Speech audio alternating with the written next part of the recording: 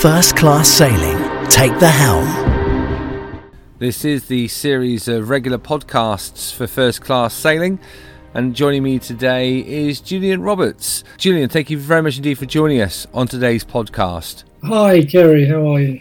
Yep, very well indeed. Thank you for asking. So, Julian, are you getting out and about at the moment with the weather being like it is? No, I haven't been out since before Christmas. So you used First Class Sailing recently to further and improve your qualifications. If you wouldn't mind just giving a bit of background as to why you actually used First Class Sailing. Well, I've always been, I've always, for a long time, I've been involved in boating. I used to be a commercial diver. I spent a lot of time working on boats. My wife and I used to own a 32-foot sloop when we lived in New Zealand. And increasingly I found myself sitting behind a desk more and further away from the sea, which I miss. So I decided last year that I really needed to reacquaint myself with the oggin, as we used to call it in diving, and I decided to go back into sailing. Clearly you did a fair amount of research before choosing First Class Sailing to find out which course or company to utilise. What led you to using First Class Sailing? I live in Hampshire, and I grew up in Hampshire, so I'm very familiar with the Solent. So that was an obvious choice to find somewhere that was on the Solent. I came across them through a web search, and they were received very, very good reviews from their previous customers. I've been out with them a couple of times now. Certainly my first experience was very positive, which is why I've gone back. Tell me more, if you wouldn't mind, about the actual course itself, how it went from your perspective, what challenges you came across, and of course how it worked in terms of the end result. So the Day Skipper course, it was a 5-day course. I did a 1-week 5-day course, joined on the Sunday night and left on the Friday. There were, I think, 5 of us on the boat with the instructor, James. We were lucky. We had a very, very good week on the Solent. And in that time, we managed to cover I would say the entire Solent, from Chichester all the way around to the Needles, and the various ports and harbours in between. It was a very intensive course. There were, I think, 3 day skippers and 2 competent crew. So it was a good mix of personnel. And I think the thing that really struck me about the course was just the amount of hands-on time that each of us had with the boat. We just got so much experience, and personally I gained so much confidence back on the boat. It was just a really well run course, and it was intensive for the whole 5 days. It was kind of 24 hours on each day. You mentioned there about the mix of crew. How important is it, do you think, to have this kind of mix of crew on board a yacht? Maybe the odd comp crew, maybe a day skipper, or even the occasional yacht master, all together on a yacht like that. I think it becomes more and more important. Almost the least experienced, I guess, benefit most from having that mix of experience. Because it's always good to learn from multiple sources. So, for example, having spent many years diving, I'm a good rigger. I know how to rig. I know how to tie knots inside out, upside down, and with my eyes shut. So I spent a lot of time with some of the competent crew doing knot work and stuff. I think everyone, people with different experience and different levels of competence bring different things to the boat. And I think if you have that mix and you can draw on those different experiences and expertises, you come out with a lot more than if you just have one person coaching all the time. So you mentioned there about the experiences on board the yacht. Just from your perspective, Julian, was there anything right at the end of the course you thought, you know what, I've really got that nailed now, I've really got that cracked? I think in fairness, probably the answer is no.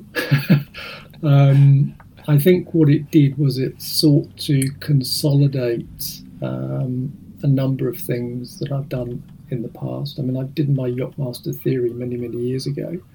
And when we first got on the boat and they gave me a chart and said, here, plot a passage, I thought I'd know what to do. And I looked at the chart and thought, my God, I can't remember anything I've been taught. So I think, it consolidated a lot of my previous experiences. The one thing that we did, which I had never done before, was navigating at night.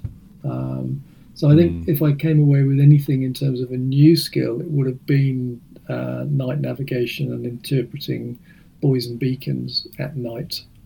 So that was a new and interesting experience. And let's face it, there's always going to be something, isn't there, that's going to trip us up, trip us over. Yeah, absolutely. And, I guess even if it's just a matter of forgetting where to put one of the warps as you're, coming alongside in a marina, and someone else sort of notices that you've put it, rather than under the rail, you've put it over the rail. It's not going to work that way.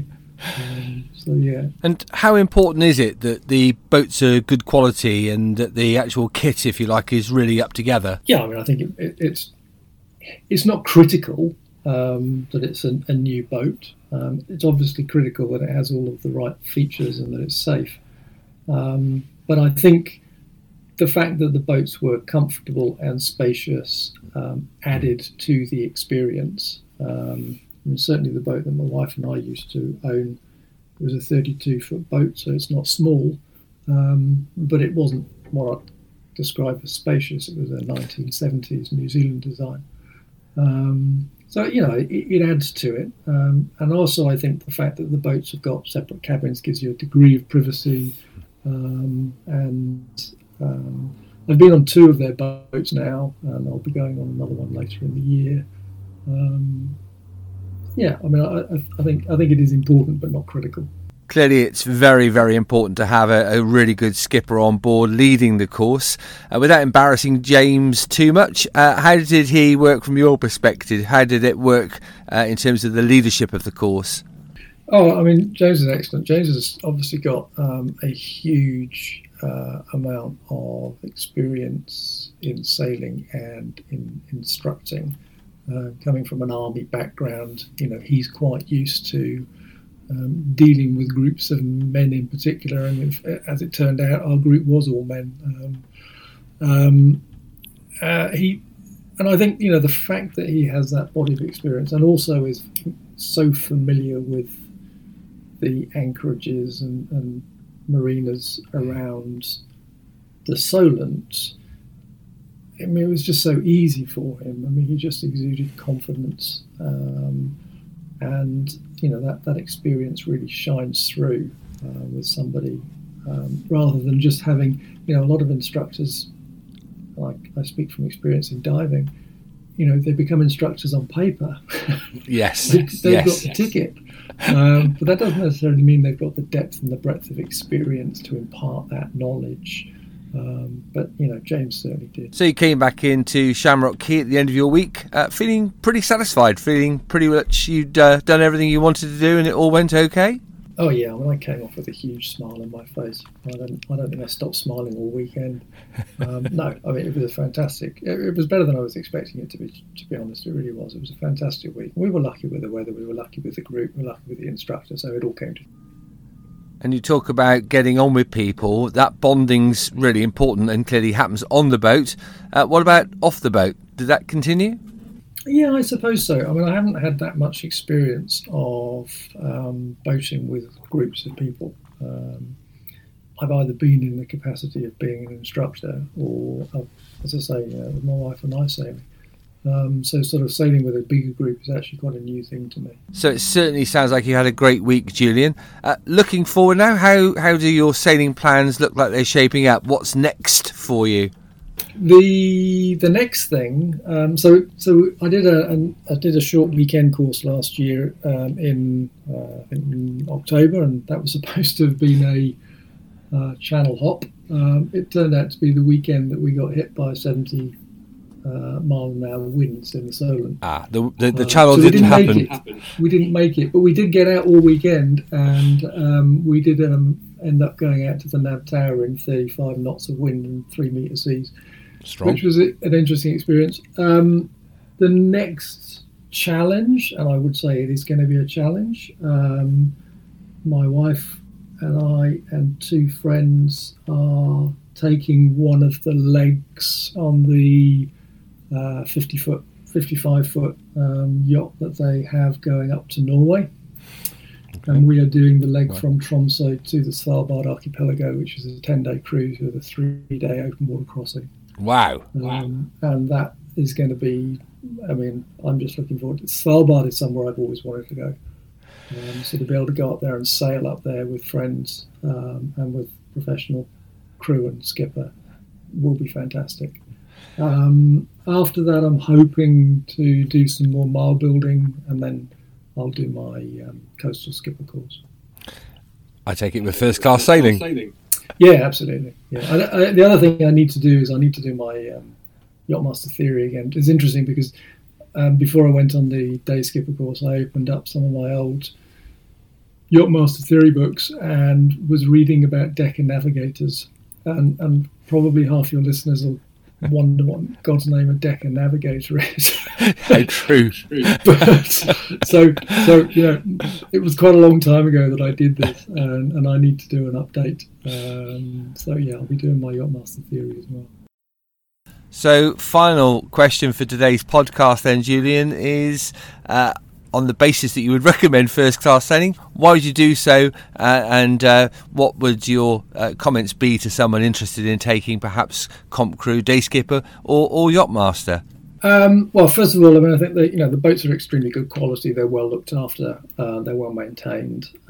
Second thing is that the 2 instructors that I've experienced so far have both been fantastic.